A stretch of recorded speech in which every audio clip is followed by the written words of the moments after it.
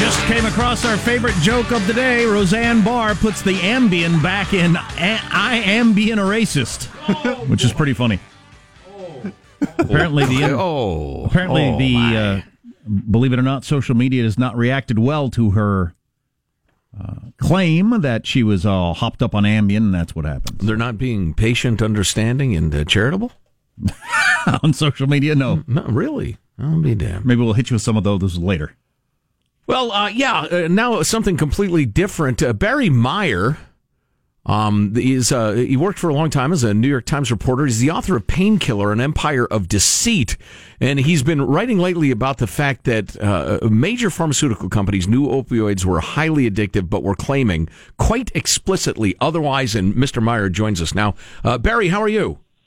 I'm very good. Thanks so much for having me on. Oh, it's our pleasure. You know, one of the frustrations in observing the media these days, and we were just talking about this in another context, is that there's so much Stormy Daniels and Trump gossip and the rest of it. You've got a story as incredibly important as this one, to us not getting nearly enough attention. But having said that, what should we know about the marketing, the claims about your opioids by the companies and how that compares to reality? Well, this story dealt specifically with the drug that has sort of become the symbol of the opioid epidemic, a drug called OxyContin, which was made by a company, Purdue Pharma. And they marketed it very aggressively back in the late 90s and early 2000s for kind of the general treatment of pain, and it also became totally at that time. Dang it. While they claimed it was less attractive to drug abusers, it could be easily crushed, and people were snorting it. What the new edition of the book reports and the historian... Is there any chance we can get another phone line or something like that? Unless my hearing solidifies. Yeah. Unless my OxyContin abuse has caused my hearing to go, that's a bad phone connection. That is a symptom. I cannot hear a thing. Yeah, so we'll get him back on the line. But we are learning more and more, I think, with all these different companies and then their interaction with our own government as to lots of people knew this stuff was getting used, not for the reasons it's supposed to get used. You know, when you got 1 million pills going to one little town, something weird's going on there, and a lot of different people knew about these things, and yet it continued. Yeah. He's working on it. Okay, they're going to try again, get a different connection. But what's interesting about this headline, Origins of an Epidemic, is that we have something close to the ground zero of this whole thing and how it started. Indeed. And the claims the company ran not only in the face of knowledge that was held by some people, it was knowledge that they had. Anyway, Barry Meyer rejoins us with a better connection, we hope. But so, Barry, you were talking about Purdue Pharma. Go ahead. Yeah, so essentially, for years, this company was promoting this drug as less abusable and less prone to addiction than competing opioids. And when the problems publicly exploded with OxyContin, they claimed that, we just found out about this. We just learned about this in early 2000. In fact, the Justice Department, which did an extensive investigation of the company in the early 2000s, found out that, or concluded that the company knew about this almost immediately after the drug was introduced. So for 3 years, they were getting dozens, if not hundreds of reports related to the apparent abuse of this drug that they were concealing. They weren't letting doctors know about that. They weren't letting regulators know about that. They, according to the prosecutors, they were essentially covering it up. Is it the sort of thing, though, where, should they have had to disclose it because the very nature of their drug was especially bad? Or was it, more like I'm selling hammers, turns out people are hitting themselves in the head with hammers? How is that my fault? Is there culpability in your mind on Purdue Pharma? I think here there specifically is, because they were given a special claim by the FDA. They were allowed to claim that this drug was essentially different than every other painkiller because it was a long-acting drug, and so it would be less attractive to drug abusers than shorter-acting painkillers like Vicodin or Percocet. So they had this special claim, and this claim was the sort of cornerstone of their massive promotion of OxyContin. This became a billion-dollar drug. And then it turns out it's actually more addictive than those other drugs? It is certainly as addictive, as abusable. And once they became aware of that, I don't know what their exact legal responsibilities were, but certainly there was an imperative that they alert people that, this drug can be abused as easily as any other drug. Absolutely. I'm a guy who is really careful about using any painkillers. I stay away from them if I can at all, because I'm worried about, getting addicted. And if I'm told by a company, this is much less addictive, well, then I think, okay, I'll take my chance with this one. Right. I've been lied to in a way that could really affect me. Well, and not only that, you're talking about yourself as a patient, or me as a patient. This is what was being said to doctors. This is what was being said to hospitals. This was being said to the people who were sort of the gatekeepers to our medical care. And as a result of these... Well, that's a crime. ...claims being made, they were, prescribing this stuff to beat the band. So when you say it was on the way to being $1 billion drug, is that an annual figure eventually over its lifetime? Yes, it became, selling between $1.5 to $2 billion. I mean, the Sacklers, the very secretive and wealthy company that owns Purdue Pharma, became like number 14 or 15 on the Forbes wealthiest Americans. Well, obviously the question is, was it selling so well? And it probably was selling so well because of their claim that you wouldn't get addicted to this stuff. So that's the reason it was making so much money. Absolutely. Yeah. I mean, otherwise it would not have been, it would have been just a kind of Me Too common narcotic painkiller. Yeah, congratulations. You invented another Vicodin. Big deal. Exactly. Yeah. So, and I see in your piece a number of different quotes from folks with Purdue Pharma saying, well, we weren't informed. We didn't see a pattern, or this is an isolated case. And you're pretty strongly calling them on those statements. People are free to claim what they believe. Maybe they wanted, felt, when do we run up the white flag on this? I don't know. I can't look in their minds. I can't look in their hearts.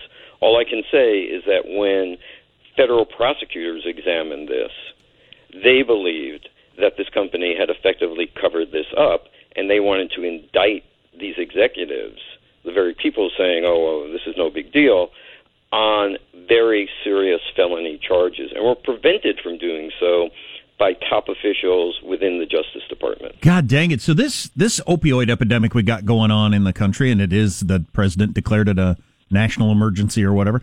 There are a number of different things going. You got this one where you got a company lying, saying, no, this one's not addictive, so that gets people hooked. You've got companies that are, sending a million pills to one pharmacy in a tiny town because they know they're shopping them out to fake doctors. So we got a bunch of different reasons this is happening, right? Yeah, I mean, I think, if we really want to figure out how to deal with this epidemic, and it's very complex, and there's not one single solution, we have to understand how it started. And I think, when I wrote Painkiller originally in 2003, I began to tell that story, and the new edition that's out now kind of brings this story full circle, and I think sheds tremendous amount of light on some ways that we can start working ourselves out of this mess. Barry Meyer is referring to his book Painkiller: An Empire of Deceit. I assume you're pretty up on the fentanyl situation these days? Yeah, it's a terrible situation. I mean, essentially you have two separate problems going on. You have the potential overuse and abuse of legal prescription painkillers, and then you have this flood in the last few years of counterfeit versions of fentanyl coming in from places like Mexico and China, and the recent kind of spurt in deaths are largely related to these counterfeit versions of fentanyl. But bear in mind, over 200,000 Americans have died since the late 1990s from overdoses involving legal prescription drugs, prescription painkillers. Right. And 100,000, half of those people died between 2007 and 2012, which were the 5 years after this case was settled and the critical documents that are in Painkiller and were in the New York Times yesterday were basically swept under the rug because of the government settlement with Purdue. Right, and I don't want to distract from the full weight of that, but what I'm thinking in terms of, I read recently that fentanyl busts at the border up 700 times or something like that, and they busted a truck in Nebraska that they think had enough fentanyl to kill 26 million people. Because as little as 2 milligrams can be fatal. I could easily see a second wave of death and horror that was started by what you're talking about in your book and our conversation right now, leading to all these junkies we've created now, all these addicts, desperate for a fix, getting some fentanyl accidentally. So I got hooked on the non-addictive OxyContin, thanks supposedly. to Purdue Pharma's efforts. And now I'm taking fentanyl. Yeah, and I could see a new wave of horror. Unfortunately, that has been, that has been the case for a number of people.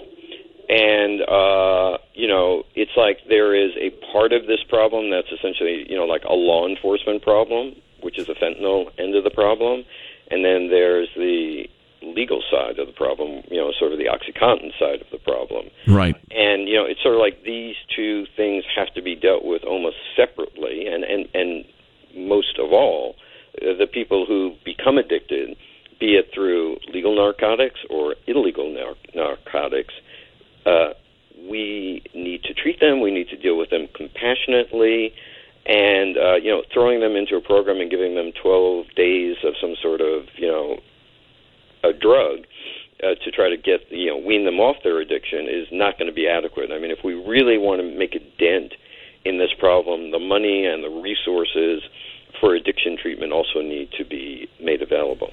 I'm not the suing type, but man, if my son, wife, mom died from OxyContin when they were told that it was non-addictive and the company knew it was, I'd want a chunk of freaking money. Yeah. Listen, just to punish them. We're already running a little late, Barry, but as briefly as you can, tell us about the settlement you referenced. Oh, okay. So in 2007, after a 4-year government investigation, Purdue Pharma agreed to pay $600 million in fines for misrepresenting the abuse and addiction risks. For a drug they're making $1 billion a year on? Yeah. And 3 top company executives pled guilty to misdemeanors related to the company's marketing of the drug, but these particular charges did not hold them personally liable or blame them. However, what the prosecutors we now know wanted to charge them with were serious felonies, everything from conspiracy to false statements. So there would have been a trial. There would have been a big, high-profile trial of corporate drug executives. And there wasn't. Why? Because top officials in the George Bush administration blocked that from happening. Unbelievable. Yeah. And, yeah, it is. And we know the drug industry gives a hell of a lot of money to a hell of a lot of politicians. Oh, yeah. Indeed we do. Yeah, Barry Meyer, Origins of an Epidemic. I'm sorry, the actual title of the book has been removed from my eyes for some reason. Origins of an Epidemic. Purdue Pharma knew it. Painkiller. Okay. Painkiller. There you go. Barry, great to talk to you. I hope we can do it again. Well done. Thank you, sir. All right, yeah, good to talk. Thanks. That's troubling. That's really troubling. We'll discuss that a little more coming up, but man, oh man, that's just so maddening. And like I said, this is one of like 4 different angles that these companies have gotten these drugs out there, and the government has worked with them in a variety of ways to allow it to happen. Right. Well, if you had lobbyists spreading around the money that they are, you could get a lot done, too. God dang it. Our text line is 415-295-KFTC. You're listening to the Armstrong and Getty Show. Armstrong and Getty. The conscience of the nation.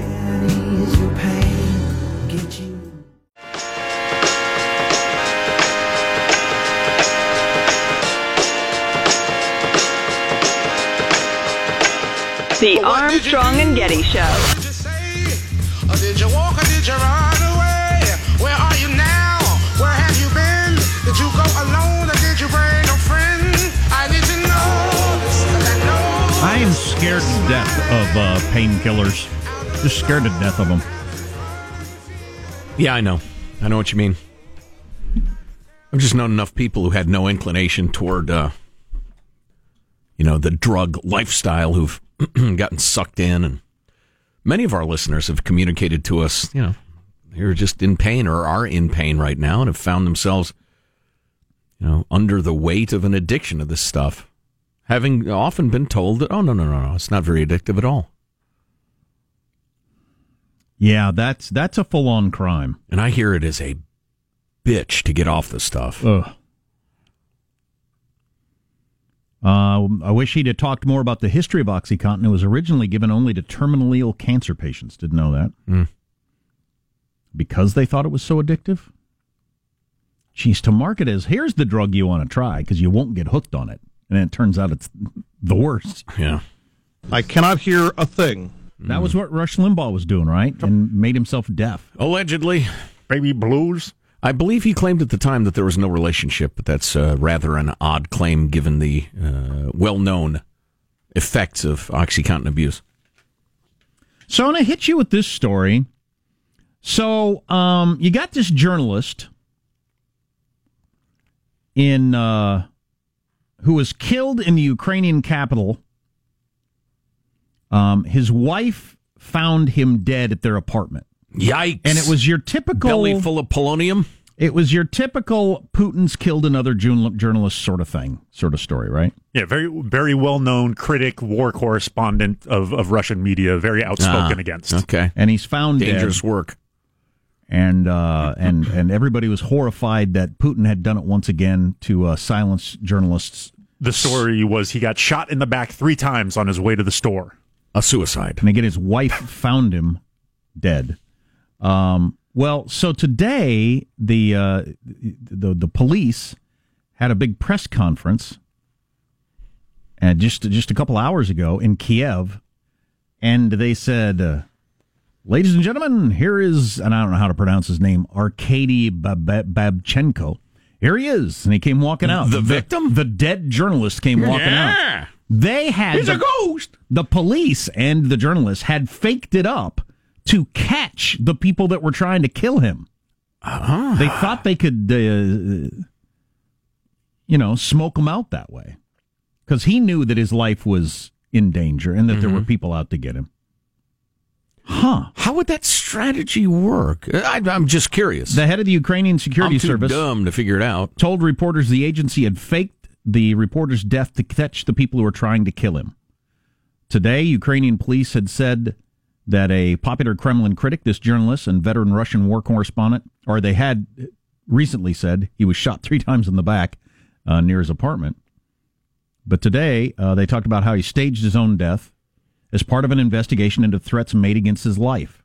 The plan had been in place for over a month. They've made 1 arrest in connection with the operation. Oh, that reminds me. He apologized to his friends and everybody who thought he was dead and attended his funeral and everything like that. Sorry about that. Straight out of Sherlock. Yeah. Spoiler alert. Also the final episode of The Americans airs tonight? Oh my God. The series finale. Oh, I'm so excited. I didn't see this part. So he was apologizing to his friends who had attended his funeral, and he said he knows how sickening it was and everything like that, but it needed to be done. Special apologies to my wife. There was no other option. His wife thought he was dead. Wow, so they actually had her, quote-unquote, discover the body, and she wasn't in on it? Yes. Wow. I didn't understand Quick, that. get away from the body. Don't look at it anymore in case it breathes or something. Well, your husband's dead. Go mourn. Not sure I'm willing to go that far. The whole wife and kids think you're dead. Yarr. Yipes. Wow, that's bold. I'd say. What's coming up in your news, Marshall? Well, we got an update on Roseanne's twisted tweets. Right to try about to become the law of the land, and U.S. promoters are bringing back a sport not sanctioned in more than a century. Bullfighting. Clearly bullfighting. Coming up. Bare knuckle boxing? Is children working in factories smoking cigarettes a sport? Bare knuckle cockfighting. Coming up on the Armstrong and Getty Show.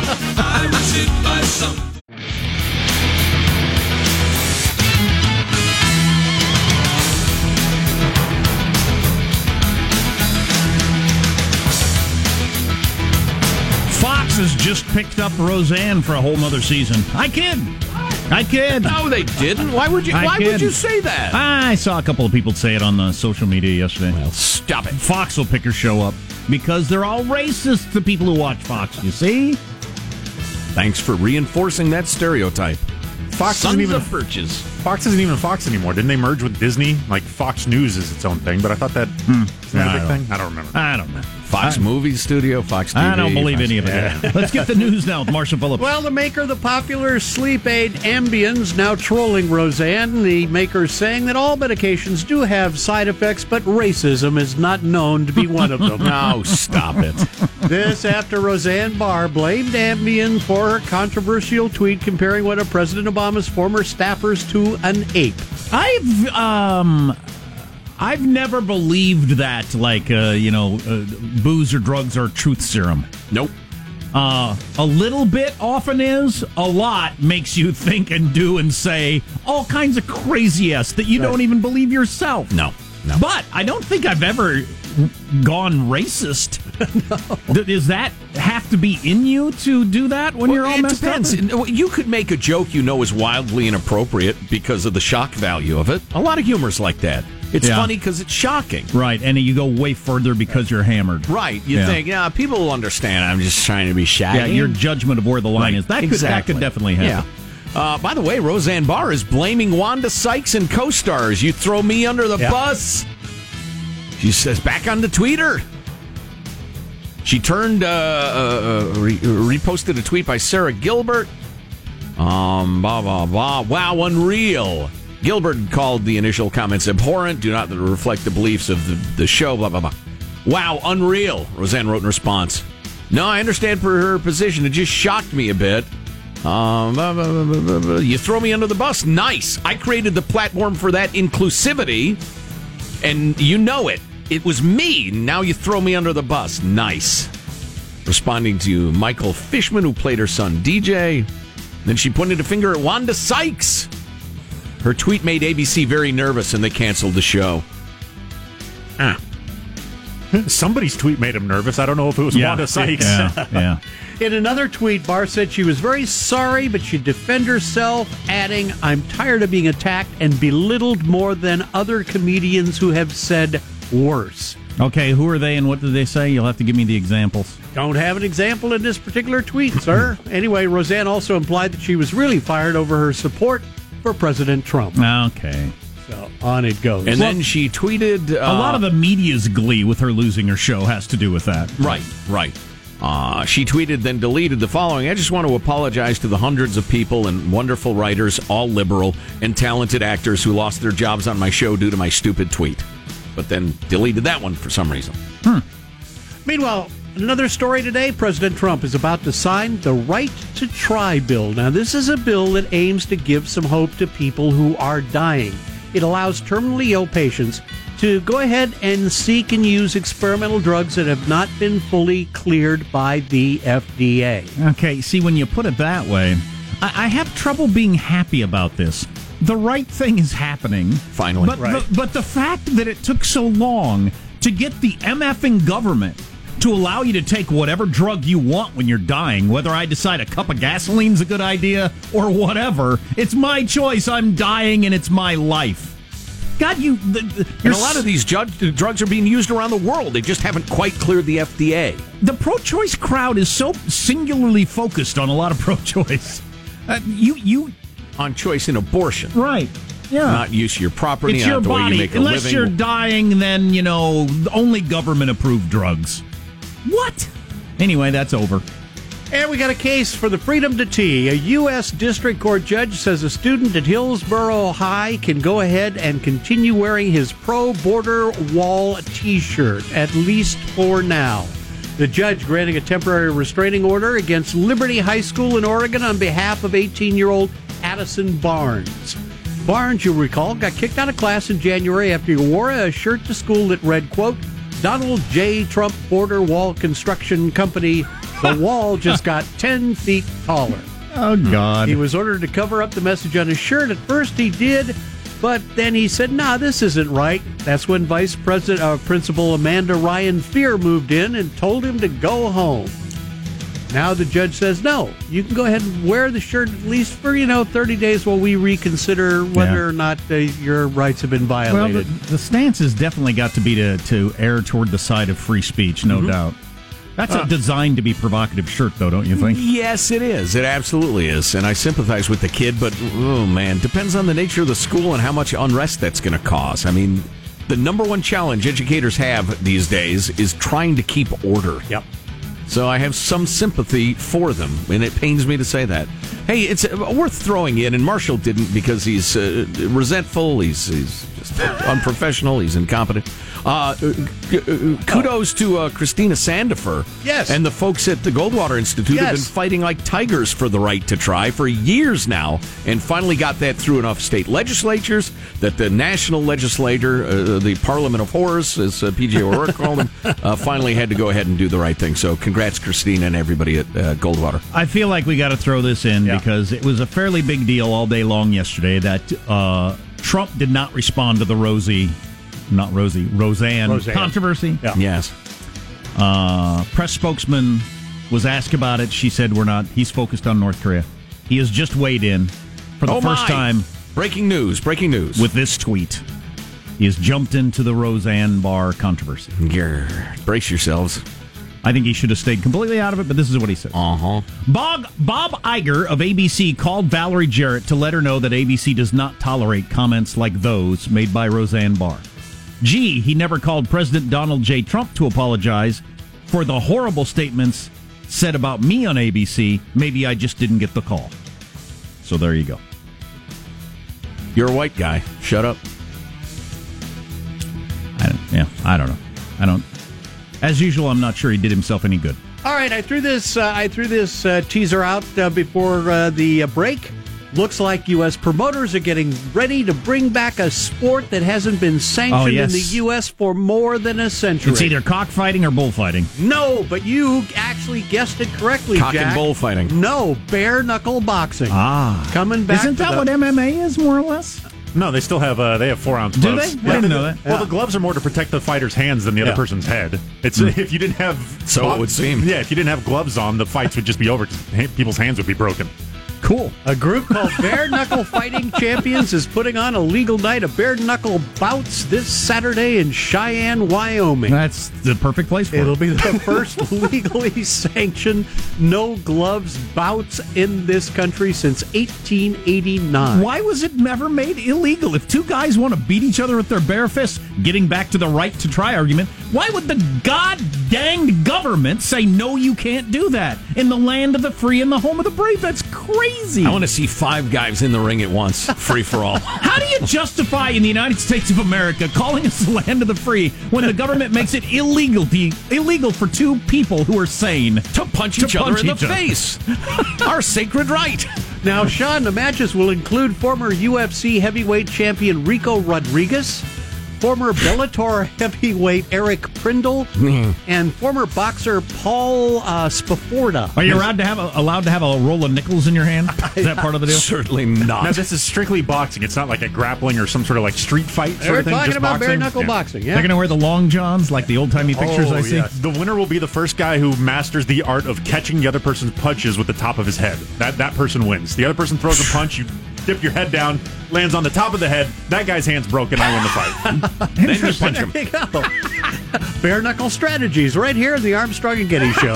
I got tons of them. I've spent a lot of time studying the art of chess boxing. Are you guys familiar with chess boxing? This is where chess boxing. You do, it's alternating rounds of about 3 to 5 minutes, depending on where the rules are. You play 3 to 5 minutes of chess and then 3 to 5 minutes of boxing. I thought you were saying chest. No, it is very important to be. Although some people call chest, which has always amused me. Yeah. It is very important to be a good defensive chess player. You can and beat a strong puncher if you want to be good at chess boxing. A guy who calls chest, you can probably beat at chess. Right. All right, that's a wrap. Almost certainly. I'm Marshall Phillips, the Armstrong and Getty Show, the conscience of the nation. But I hope you leave enough room for my fist because I'm going to ram it into your stomach. Your levels of knowledge on alternative fistfights is scary. Quite impressive. I'm not really paying attention till they do the full-on kickboxer. They wrap them in hands, dip their hands in glue, and then you get like nails or glass on the. What? Yeah, that's Stop all. Make him stop talking. That's probably was in a movie. They wouldn't make it up. That is true. So we're going to talk to a reporter who is actually in one of the Starbucks' sensitivity training classes yesterday. Stay tuned to the Armstrong and Getty Show. Armstrong and Getty. The conscience of the nation.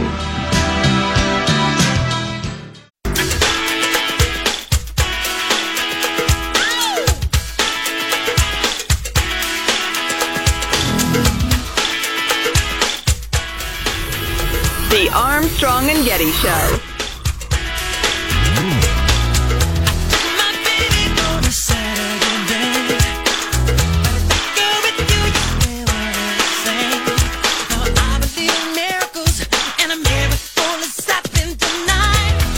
Hello, Starbucks employees. I'm here today because you f***ed up. But that's fine. After today's training, those racial insensitivities will be a thing of the past. But first, a word to the black employees watching. You good, my dude. Take off. Y'all ain't got to watch none of this.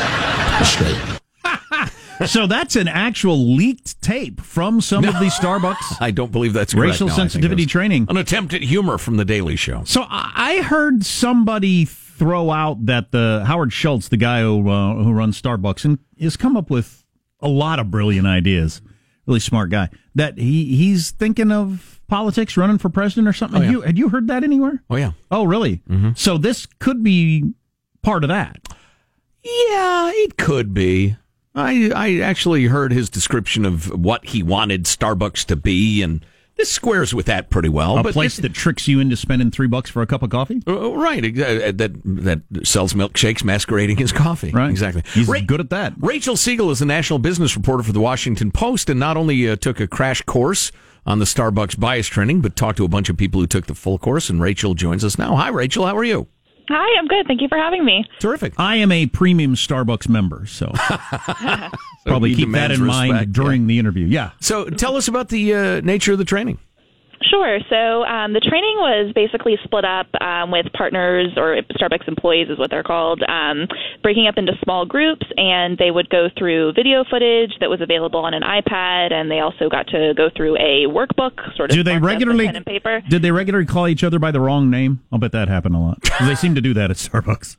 Well, I'm not exactly sure, but basically they would sort of break up into small groups and go through the training with all these videos and sort of pen to paper workbook sessions over the course of 4 hours yesterday. 4 hours? Mm-hmm. Whoa. Yeah. I don't know if you've ever attended any of these where you work. I mean, we have, but 4 hours, that's a long one.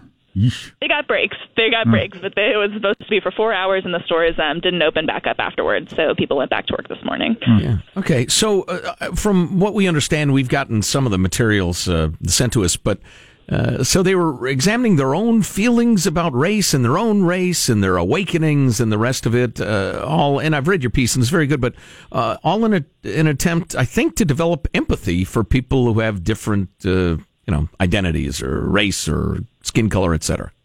The curriculum was, definitely focused on having people identify differences among the other people in the group that they were working in, and sort of beyond that, after there was an examination of how people have experienced bias in their own lives or maybe perceptions that they have towards others, there were sort of tools put in place to help people respond when they come back to work the next day, but I think that action part of it will definitely be part of the initiatives that Starbucks has planned beyond just yesterday afternoon. So the focus definitely was around getting people to recognize and understand their own biases and sort of recognize that they exist at all. So I understand that you talked to baristas and employees when they came out afterwards. What did they have to say? Sure. So I talked to a group of district managers in the New York area, and they talked about being, struck by particular moments that brought up for them moments where they felt discriminated against in their own lives. I talked to two managers who are immigrants. One immigrated from China when she was 5, and one immigrated from the Dominican Republic when he was 5. And they talked about, being vividly remembering being made fun of when they went to their elementary school classrooms and were made fun of for their strong accents, and that was something that really stuck with them, and that, they think about when they interact with customers who maybe have broken English or accents of their own, and how they can sort of apply that to their lives professionally. Yeah, district managers. I was just where we're coming from is corporate training is often just dumb. It's silly. It's an effort to check a box so the lawyers can say, "Oh no, we trained them." But I'm getting the article from your piece in the Washington Post that you didn't get a lot of that attitude out of folks. No, not at all. And the district managers that I spoke with are very much in the stores that they manage across the New York area, but also the Starbucks executives at Howard Schultz's level and Kevin Johnson's level also went through the identical training themselves. So it's from the top all the way down to the bottom. Did they think they had a systemic problem at Starbucks? I mean, the incident that started the whole thing could have been one barista who had a problem, even if that's the case. Did they think they had a problem company-wide?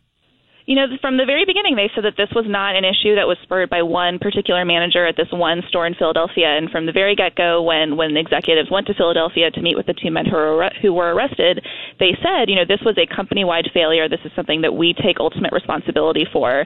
And it really has not been pinned on this one manager at all. And I think that is really being shown by the fact that 175,000 employees went through this training yesterday. Whoa, 175,000. That's incredible. Yeah, they closed 8,000 stores and 175,000 employees, and then the Starbucks executives all went through the exact same training. So and I heard really a company-wide effort. Yeah, and I heard Schultz asked about the amount of money they lost, which was gazillions of dollars, and he said, no, we made money because it's an investment in the future and being a better company. So yeah, I get that. Yeah. Rachel Siegel, national business reporter for the Washington Post, on the line. Rachel, good to talk. Thanks for the report. It's good to talk to you.